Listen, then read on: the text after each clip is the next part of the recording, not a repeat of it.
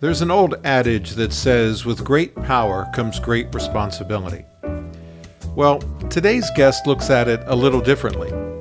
To him, because of his great struggles, he has great responsibility. Hello, everyone, and welcome to a very special episode 67 as the Resilience Think Tank presents the Resilient Journey podcast. I'm your host, Mark Hoffman, and today I'm joined by probably the most resilient person I've ever met. His name is Ricky Johnson, and this episode is released on this date for a reason. We'll get into Ricky's story, but suffice it to say that he's been through hell. He tells me that while he was enlisted in the Marines, the most intense battle he ever faced was with himself. His inspirational story may carry you through the day, and it might even carry you through the entire holiday season. Hello, I'm Lisa Jones, one of the managing partners of the Resilience Think Tank. I want to take a moment to tell you about a special event called Pay It Forward Saturday. On Saturday, December 24th, we're encouraging followers of the Resilience Think Tank and listeners of the Resilience Journey to go out and do an intentional act of kindness for someone. It can be as simple as buying a cup of coffee for a person behind you in line, donating to a local food bank, or anything that would make someone smile during the stressful holiday season. Then, I encourage you to drop us a line on LinkedIn letting us know how you paid it forward. Don't forget, that's Pay It Forward Saturday, December 24th. Ricky, welcome to the podcast. I'm just honored to have you here, man. I'm honored to be here. Thank you for having me. So on this podcast, we talk about resilience, and sometimes we talk about making organizations more resilient. Sometimes we talk about personal resilience, and I've spoken to all kinds of people, but I think you have to be maybe the most resilient person that I've ever met. So let me just start with laying a foundation here, and then I'm going to let you fill in some details. So you're a 5-year Marine veteran. Thank you for your service. I want to say that, but I also want to say thank you for your continued service because you're serving now too. You're a 3-time convicted felon. Talk about that. You've been homeless.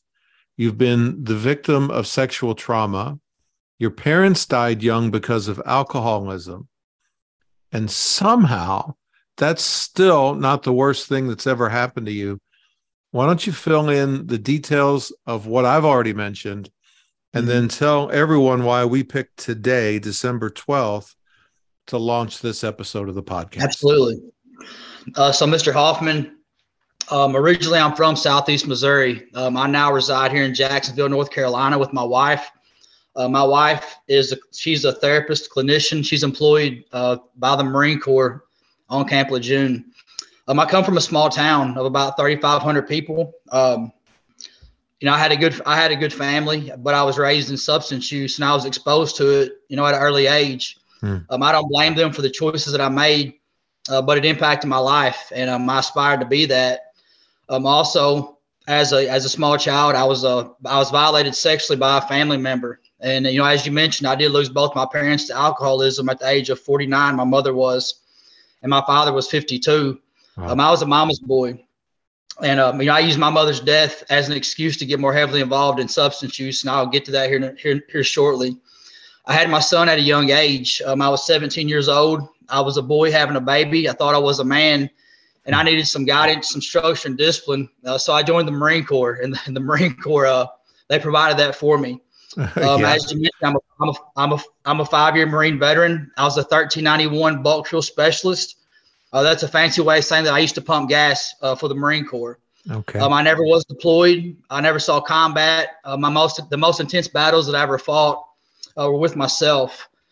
I discharged from the Marine Corps, and I had good intentions. I was going to be the father to my son I didn't have. My biological father wasn't a bad man, but he was just in and out of my life due to his own struggles with substance use. When I returned back to Southeast Missouri, if I told you that if I said that I made my son a priority, I'd be lying to you.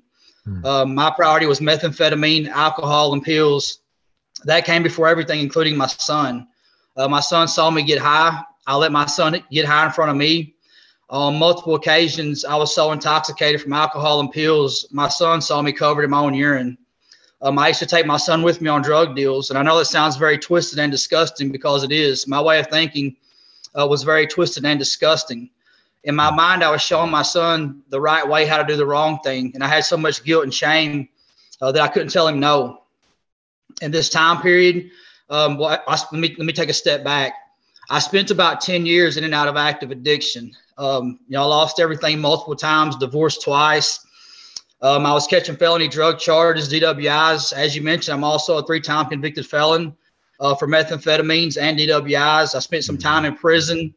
I paid into the state of Missouri close to $16,000 in fines and court costs. After I got out of the Marine Corps, as I mentioned, I spent 10 years in active addiction. I ended up homeless for a couple of years. And when I say homeless, I was couch surfing. And I was, my stepdad got sick of my mess. My stepdad's the only dad that I ever knew, and he's a good man. And a lot of who I am today is because of how he raised me. And when I was living with him, he just said, "Listen, Ricky, you won't stop stealing from me. You're a terrible example to Landon. You won't keep a job." He's like, "I'm done with you. Figure it out." And he puts me out. And this is when the transition took place in my life. I ended up in a rescue mission. And in that rescue mission, I'm not the most religious individual, but I'm very spiritual. A quote that I live by is, "A religious man fears hell. A spiritual man comes from it." And in that rescue mission, I said, "God, if you get me out of this pits of hell, I'll always get back to the next man. I'll never doubt you when things don't go my way. And I'll always give you credit when I'm blessed." And I stood on that prayer and I meant it. At that rescue mission, I crossed paths with an angel. She's now my wife. And, meeting her changed everything for me. She believed in me. She saw something I didn't see, and it just motivated me to be the best possible man that I could be. I'm married way out of my league. My joke to everyone is my wife's got 2 master's degrees and I got 3 felonies. So we're like the yin and the yang. We balance one another out.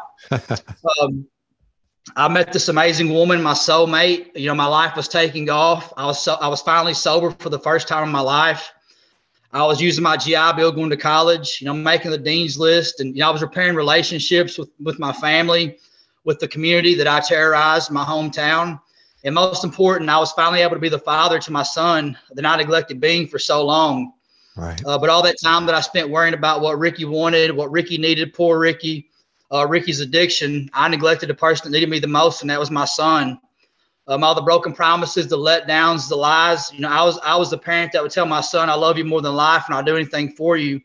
But my conduct proved that I was a liar. I kept putting other substance users, criminal activity, and my own choices above my son. The message I was sending to him was, these people in this life is more important than spending time with you. To make the long story short, as you mentioned, I lost my son to suicide on December 12th of 2015. I'm very transparent about it. My conduct impacted his mental health, and I share that for a reason, so it can help hold other people accountable if they're making the same choices that we're making. The way that we treat people matters. So that's the early part of my life before I started public speaking and traveling and doing community outreach. So. And I appreciate the transparency that you came into this interview with, and that you've carried through it. I have some questions about your son's suicide. You've given me permission to ask these. And then I do want to spend a fair amount of time on the work that you're doing now, because it demonstrates your resilience and how you have taken the struggles of your life and are turning them into positive things. But let's go back.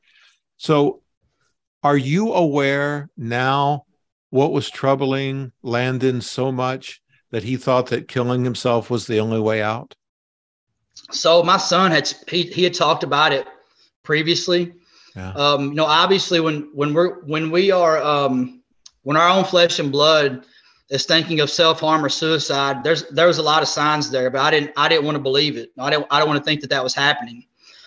My son and his girlfriend were having some issues, and I think he wrote me a letter. He cleaned his room. His behaviors were out of the ordinary. And that's what I talk about that a lot in my presentation. I talked to my son on the phone 7 hours prior to his death.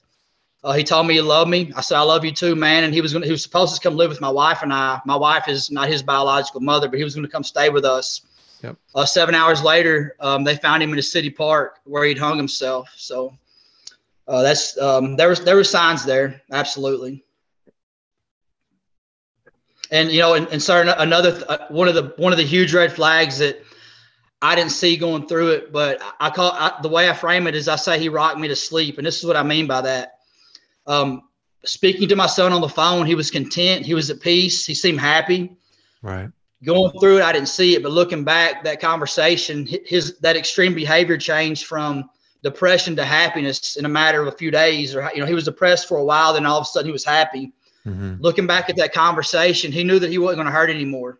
He was content. He had done made his decision. He wrote me a letter, and I share that publicly so people can pay attention to those type of extreme behavior changes. I've heard that before, where people have made a decision, and so, like you said, they feel like their struggles are over, and so that they get this outward attitude change. That's hard. That's hard to reconcile. Yeah, it's heavy to carry. It never goes away. I reflect on it a lot. Let me ask you, by this time, you've already been down that broken road of obviously the childhood that you had and the incarcerations and the felonies and things like that. And then you're hit with this. What did you hold on to keep going? There's many different things. I'd finally come to a place in my life where I enjoyed my own company. I loved who I'd become. And sorry to be honest with you, a lot of people thought that I was going to go back to my old life, but having somebody like my wife, with me, that benefited me tremendously. And I tell people I would rather be dead than be in the life I used to live, as far as being in addiction and all the chaos that comes with that. There was many things that kept me hanging on. I knew God had a plan for my life. I'm not a pity individual. I'm not somebody that goes, God, why me? Why'd you do this to me? My son's death killed me, but it inspired me. It inspired me to be a better person. And that's the way that I chose to look at that whole scenario. It held me accountable, and it forced me to, put my life in perspective. Doesn't mean that it was easy. It doesn't mean that it's easy today.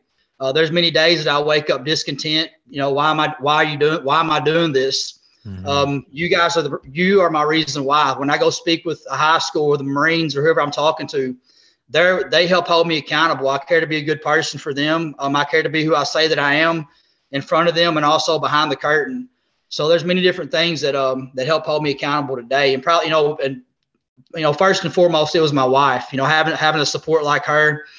I wouldn't be here without her. I'm the man that I learned to be the man that I am today through my wife. So let's talk about the work then, because you speak to high school students, you speak to the military. Tell me about your message and tell me about the response you get from the people you talk to. Sure. So, sir, prior to me speaking full time, I worked in community outreach for 4 years with the homeless veteran population. I'm a peer support specialist. With the organization I worked for, I was like the tip of the spear. I was a guy going into the woods behind a dumpster, wherever there might be an individual at in a crisis or a struggle. I would go to them and try to provide them some assistance. And the reason I'm sharing this piece with you so I can paint the picture for you. I had no experience public speaking. Community outreach benefited me tremendously with that. When I felt like God was calling me to public speak 4 years ago, I would stand in front of a mirror with an iPad for hours, sweating and crying and talking. I still stutter. I probably public spoke over 300 times, and I'm not the greatest at any one thing, but no matter what, I'm going to show up. And what I always tell people, with me stuttering in that mirror and crying, I'd ask God, like, why are you having me to do this? Whatever we fear the most, when we overcome it, that's going to become our greatest strength. And that's what public speaking was for me. And like I said, I'm not great at any one thing. I don't fear failure. If I fall down, I'm going to get back up and I'm going to get better and I'm going to keep pushing forward. So when I began, if you'd have told me 5 years ago that I'd be speaking in a prison or speaking in front of 600 high school kids or at a conference in front of 600 healthcare professionals, I never would have believed it. But that's where I am today. I speak at high schools, prisons, jails, churches, treatment facilities, wherever I'm invited at, I show up and speak. 99.9% of the time, the response is I have a good response, because most, there's always going to be somebody in that audience that is going through something that I'm speaking about, Right. or they can relate to it, because I talk about so many different things. Occasionally at a high school, I've had to call out a couple kids for laughing, being a distraction. And what that means is, when I'm speaking about sexual trauma, or when I'm speaking about something they're going through, they'll laugh as a defense mechanism. And by me calling them out, that's pretty much me letting them know, hey, I love you enough and care enough about you to hold you accountable. But usually I've never really had a bad response, to be honest with you. Like I said, my approach is not overly imposing. I'm not judgmental. I'm not there to tell people I'm right and you're wrong and this is what you need to do. I do it in a way that is with compassion, but also accountability and transparency as well. Have you had anyone come up to you afterwards and say anything like, hey, thank you for this, I needed this, or you've changed my perspective, or talk a little bit about that? Absolutely. All the time. Especially in the prisons and with the Marine, when I speak to the active duty service members and the high school kids, more times than I can count, I've had, the youth at the high schools, they've come up to me and said, sir, everything you talked about is what I'm going through right now with my parents. My dad is you, is what they've told me. So by me being there and letting them see this is where I started and this is where I am now, it just gives them some hope to see. It gives them a little bit of hope to think maybe my parents can come out of this as well. At the prisons, I always get a lot of great feedback and questions with the Marines when I speak on Camp Lejeune. So yeah, I get approached often about everything I'm talking about. I'm wondering if in your messaging, do you talk about the impact of suicide on those who are left behind? Yes, I share that. I'm very open about that as well. My son was a good kid. He was not a selfish individual at all. And I know by him taking his life, he didn't have his intention wasn't to pass on to me and other people that love him all the weight that he was carrying. But there's an unintentional, selfish piece of suicide. That doesn't mean my son or anybody else is a selfish person. But like I said, he unintentionally pushed that all onto other people. It sends a ripple effect of devastation and destruction. I carry it every single day. I'm not the kind of person. I'm not the kind of person that's going to tell you I have no regrets. I have a ton of regrets. I learned from it and I grew from it, but that doesn't mean I feel good about, impacting somebody's life in a negative way. I still think about that stuff all the time. I don't consume myself with it, but I reflect on it to keep from going back to it, and it helps hold me accountable. There's a lot of people that say, Ricky, you got to let that go. You got to forgive yourself and all that. My point by talking about it is I keep it near me so I don't forget about it. Like I said, so I don't resort back to those same mistakes. That's why I talk about it so publicly. And that's a healthy approach, because what you don't want to do is it's not wallowing in the past.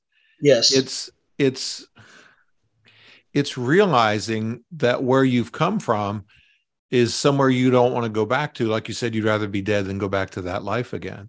Absolutely.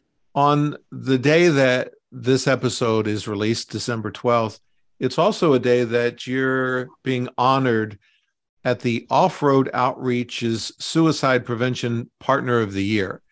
Yes. Talk a little bit about that organization and maybe what an award like that means to you. Yeah. So her name is Stacy Buckner. She's an Army veteran as well. The organization is called Off-Road Outreach, and they're they're in Fayetteville, North Carolina. They do a lot of great work within the veteran population, the homeless veteran population, a lot of donations. Stacy and I crossed paths a couple of years ago. I can't remember exactly where it was at, but that's how we connected. The award that I'm getting, it's a very humbling honor. I'm not somebody that's going to tell you that I'm self-made. There was a lot of people that have believed in me, that mentored me, that supported me along the way. So for me to be able to, receive this award on the behalf of everybody that supported me, it's a huge honor. It's going to be an honor to have my wife there with me. It's going to be an honor to have my former director of the organization I worked for, Veteran Services of the Carolinas. He's the one who discovered me. So to have him there with me, to be able to thank him, for what he's done for me, but also to thank my wife, on the anniversary of my son's death, it's a big deal. Yeah, no, that's really cool. I know that part of the work that you do to raise awareness also involves you shirtless, standing with a sign and doing push-ups. Yeah. Talk about that. So for my son's birthday, and also for the anniversary of my son's death, here in Jacksonville, North Carolina, on North Marine Boulevard up by Walmart. Jacksonville's where Camp Lejeune is at. It's the Marine Corps is a huge population here. So on those days of on his birthday, and also on the anniversary of his death, I hold a sign. The sign more or less, says, I lost my son on this day 7 years ago. I do this, I'm doing it for suicide prevention and awareness, and also the people we've lost to suicide and veterans as well. For every honk, I'll give 22 push-ups. I'll give a free fist bump or a free hug. And I'm going to do it this Saturday, and I'll probably do it for probably 3 or 4 hours. So it's always, I enjoy doing it. I get a lot of hugs. I mean, people get out of their cars at the intersection and come up and, give me a hug or fist bump, or, they'll donate money. So a lot of the money that gets, a lot of people donate to me through social media. What I do with that money is when I go into the prisons, or when I go speak with the active duty military, or when I go into the high schools, I'll do a push-up competition, and I bring candy bars with me. And I try to bring enough for everyone in attendance. And what the purpose of me doing that is I want to encourage people to don't be afraid to compete. No matter if you think you're going to win or lose, still get up there and do it. And, even if I win, we'll do push-ups for 1 minute. Even if I win, I'll still give candy bars to everybody that's in attendance. Obviously when I go to the prisons and jails, those candy bars are a big deal, and I let those guys know, hey, listen, not only do I care about you, there's people that donated money to me from all over the country that care about you as well, that you're not forgotten about. And those candy bars, it does a lot for morale. I know there's a significance to the 22 push-ups. You want to talk about that? Yes, sir. Well, 22 is the number I think that was a national average for the veterans that we lose and active duty service members every day to suicide. That number may have increased. I'm not sure, but that's been the national number for a while. That's why I do the 22 push-ups. 22 active or former service members die by suicide every day. That's 8,000 a year. We don't pay enough attention to that, do we? It's it's something that definitely could improve, obviously. And sorry about me doing the push-ups here in Jacksonville. The last time I did that, I was at the gym where I work out at, and a guy walks up to me that I've never even talked to, but I see him at the gym, and he said, "Was that you doing push-ups at the intersection?" I said, "Yes, sir." He said, "I just want to tell you, the day that I saw you doing that and I read your sign," he said, "I was having some bad thoughts." He said, seeing you do that helped carry me through the day. He's like, keep doing it. It means something to a lot of people. So hearing things like that is like confirmation, the why I keep doing this.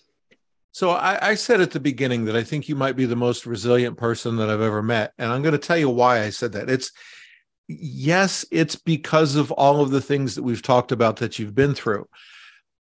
But it's not just that. And it's not just that you are now living a solid, productive life, but it's now that you're carrying other people, that you're getting other people through their worst days. It's just the definition of resilience. And I just got to tell you, man, hats off to you. I'm just proud to know you. I got a couple of things I want to wrap up here with. Sure. You're talking about donations, and we have been talking on the podcast here for a couple of weeks now about something that my wife and I started, and it's called Pay It Forward Saturday. So just bear with me for a second. So Pay It Forward Saturday is the last Saturday before Christmas. And we just encourage people to go out and do an intentional act of kindness for someone. It doesn't matter who, and it doesn't matter what. Treat someone with unexpected kindness. Buy coffee for somebody behind you in line, or buy someone's breakfast or do something. I would like people to consider also, as part of Pay It Forward Saturday this year and future years, to contribute to your fund. So walk us through how they would do that through some kind of either social media or giving online. So the way people donate to me is through Facebook Pay on my Facebook page of Ricky Johnson. And I can also accept Cash App as well. So that's how I've been receiving donations previously. I had thought to quote this song, and it's a country song that says that God bless the broken road, right? That led me to Yes, you. sir. And there's a line in there that says that every long lost dream led me to where you are. And I know, man, that you've had your share of long lost dreams, but you are definitely a leader. You're definitely doing God's work. And I appreciate you. And I'm going to get you out of here on just two things. And this is maybe the most important question of the half hour that we've spent together. What would you say to someone right now who's listening? They're struggling. They feel like they can't go on. Sure. What's your advice? Don't give up. There's going to be better days ahead. I know right now you're thinking, why am I going through this? Why am I feeling this way? You know, God, why are you doing this to me? And I'm going to give you my answer. I don't know why bad things happen. Okay. I don't answer for other people, but I know for me, me going through those things has helped me to support other people. So if somebody's going through that, this is what I want to say to them. You're probably, like I said, you're asking, why am I going through this? You're going to get through it. You're going to gain strength. You're going to gain wisdom. And down the road, you're going to cross paths with somebody who's going through the exact same situation that you endured and overcame. You're going to have the wisdom and experience to be able to support them exactly like I'm supporting you. And it's going to come to you. That's the reason I went through that. So don't give up. You're loved. You matter.